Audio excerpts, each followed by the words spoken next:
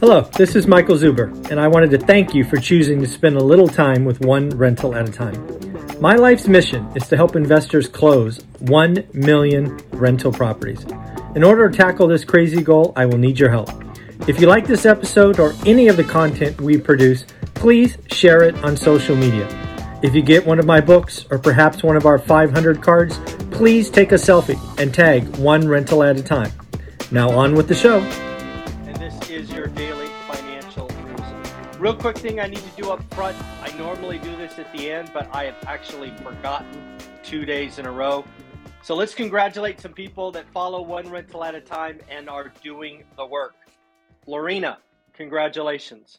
Lewis, congratulations. And Corey, congratulations. Your cards will be going out in the mail. Folks, if you're watching my channel and you get your first rental, first house hack, buy a home, whatever it is, if I help you in any way, please let me know. I will mail you one of these cards and we will count you. This is something I do for myself just to say, hey, what am I doing every day? Am I helping people or not? So Lorena, Lewis, and Corey, your cards go out today. So folks, when we look at the daily financial news today, there's lots of stuff going on. Next week, we get a lot more earnings in retail, everybody from Dollar General to the like. So we will see what's going on with the consumer. We will see if more and more retailers pull back their second half forecast. We also have the Fed Jackson Hole meeting, which kicks off Thursday, which should be very interesting and probably noteworthy. But let's just get into it. Let's start with Zoom towns. If you've been watching my channel for any length of time, you know that I have picked Boise as that first town to kind of feel it. We interviewed the chief economist of Boise. When was that? 9 months ago. But it looks like that town is starting to crack a little bit. Last I saw, 61% of listings have had price cuts. Demand is shrinking. Days on market is growing. Again, it was kind of easy to pick, right? You had all these folks moving in a very short window. You then had a very rough winter. If you talk to the folks in Boise, it was a winter like few others. And now people are hopscotching probably to warmer areas. So again, Boise, this is the question. Will Boise show year-on-year price declines this year? It might. They really might show negative price appreciation in December. It's out there. It is possible. If not, probably Q1 of next year. But it's going to be that first town likely to crack.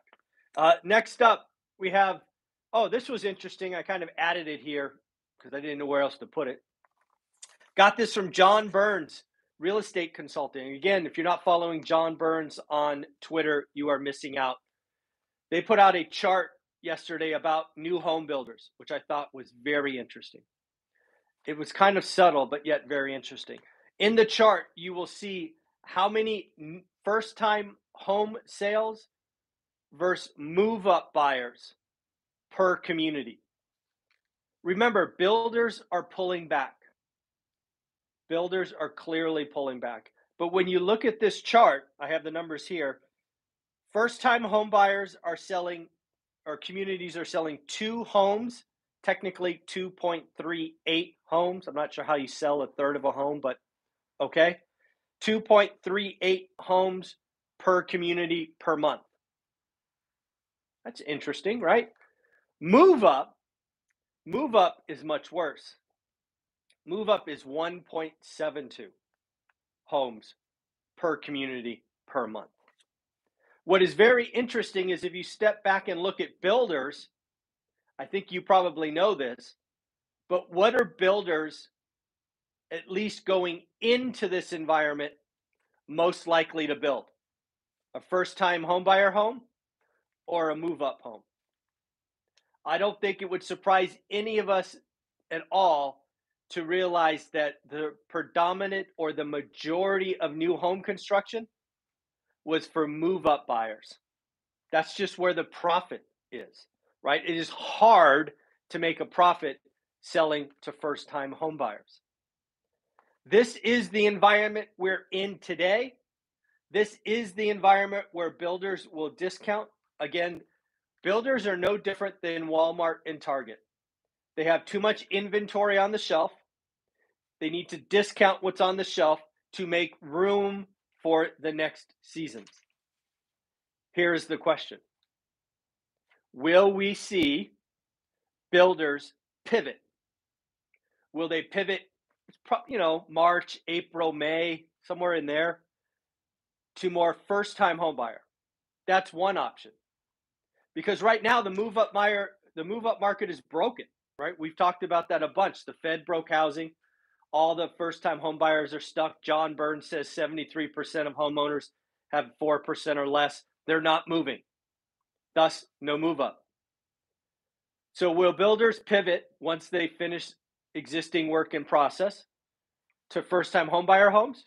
Clearly, the demand is stronger. We just shared with you 2.38 versus 1.7. Or will they pivot to multifamily?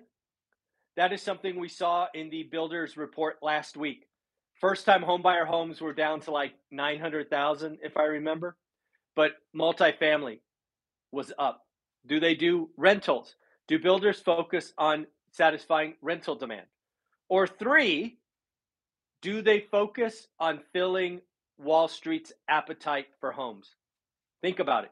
We've talked about build for rent last year. Could build for rent be something that builders focus on for a year or two, waiting for the housing market to become unbroken? Home builders, we need to watch. I think it is very obvious that they will pivot away from move up. It is not profitable, too much standing inventory, having to discount. Do they go first-time home buyer? Do they go multifamily? Or do they go Wall Street and build for rent? It's going to be fun to watch. The pivot's probably, 6 months away because they have a little bit of lead lag time, but it's going to be something to watch. Just so you know, these numbers I gave you, first-time home buyer 2.38 and move up 1.72, they peaked in January of 2021. So about, 18 months ago. First-time home buyers were selling 5 homes per community, and move-up buyers were over 4. So again, both have been whacked by 50%. Phoenix inventory. Again, one of the things that I am tracking is inventory. Inventory is still, I think, 1.32. We need to get it higher. I don't think there's anybody that would argue higher. Some people think 1.5. Some people think 1.9. Who knows? 1.32 is not enough. But Phoenix inventory as of the end of July was 14,095. This again is according to Realtor.com. Just so you know, at the end of 2019, inventory was only 13,000. So we are already above 19. 2018 was 14,142. So you're about 47 homes shy of your 2018 peak. And then just for grants, 2017 peaked at 15,975. So about, what do you want to call that? 2,000 short of 2017 peak. A couple of things to remember about Phoenix. And I think it was John Wake, somebody we interviewed on this channel. He pointed out that Opendoor at the time had 1,800 listings, if memory serves. Folks, that's more than 10% of active listings. Opendoor has a problem. They bought too much stuff. They did bad jobs, and now they're selling them for too much. Opendoor, they have to figure it out. Selling one at a time, not working. They need to either call up Wall Street and sell everything, like, hey, buy my Phoenix community, or 2, become landlords. Something. This model is clearly not working. Again, Phoenix coming back, and we saw Brian Lebo talk about Vegas a lot recently as well. CFO survey. CNBC does a CFO survey once a month. Generally speaking, having read the CFO survey for the last decade or so, CFOs are generally negative. they skew negative, conservative. They're scaredy cats, right? That's generally speaking. But what they are talking about is, first off, every single CFO sees a recession in the future, in the near future. The predominant guess is Q1, Q2 of next year. The biggest risk to their company earnings is inflation, whether that be supply chain commodities, but a lot of CFOs are talking about wage inflation. More on wage inflation in a minute. 23%, or about a quarter, or 1 in 4, actually highlighted a Fed mistake. I think it's pretty interesting that public company CFOs, 1/4 of them are worried about a Fed policy mistake. Lastly, more than half of the CFOs thought the 10-year note could be near 4% by the end of this year. That's up there. 72% of CFOs are looking to consolidate or reduce their real estate footprint. Think about that. 72%, 3 out of 4, are looking to reduce their office footprint.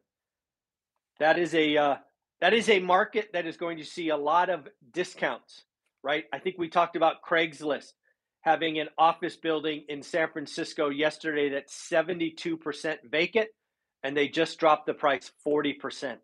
You can't service your debt if the office is 72% vacant. It is not good.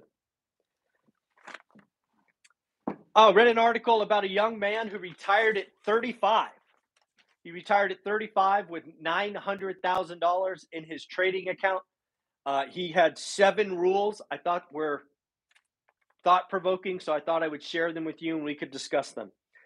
Number 1, I thought this was really cool. Company loyalty will make you poor. Company loyalty will make you poor. What he's basically highlighting there, and did I write his name down? I did. His name is Steve Adcock, A-D-C-O-C-K. Steve Adcock, CNBC, Make It. Company loyalty will make you poor. Basically, changing jobs, changing employers, gets you a big bump.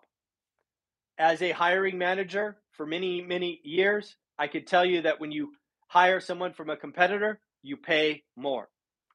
Number 2, most millionaires are self-made. In fact, the 8 or 9 millionaires that we interview every week on this channel for you, all of them have been self-made from nothing. We have high school dropouts. We have single dads making $17 an hour. We have moms that house hack fourplexes to get their journey started. Millionaires are self-made. Most millionaires are self-made. Number 3, your life partner can hurt or help your future, financial future. I cannot tell you how lucky I am to have had Olivia pick me, whatever the right verbiage is. We've clicked since the beginning. We still click today, and it is because of that strength that we were able to do what we did. You know, divorces are expensive. Divorces are expensive. Number 4, you do not need to hustle 24/7. I thought that was pretty interesting, especially in today's age of hustle porn. Number 5, growing up poor does not mean you can't build wealth. Again, I would challenge you to listen to the millionaires on this channel. We have a 9th grade dropout. We have somebody who started with almost $90,000 in debt. We have a military veteran who started his own company building decks. We have a Section 8. She was raised in Section 8 housing. These are people that prove you don't have to come from something to build wealth. Number 6, prestigious degrees do not guarantee wealth. Couldn't agree more. And then your passion does not pay the bills. In this case, Steve Adcock, his passion was photography. But what did he do? He went out and got a software degree, wrote code, hustled, saved, lived below his means, invested in the stock market, then retired, and now is following his passion. So again, I thought that was really well done. Folks, not July. Where did July come from? August 21st, Sunday, I hope you have an amazing day. We'll be back at it tomorrow, Monday, for the daily financial news. Bye.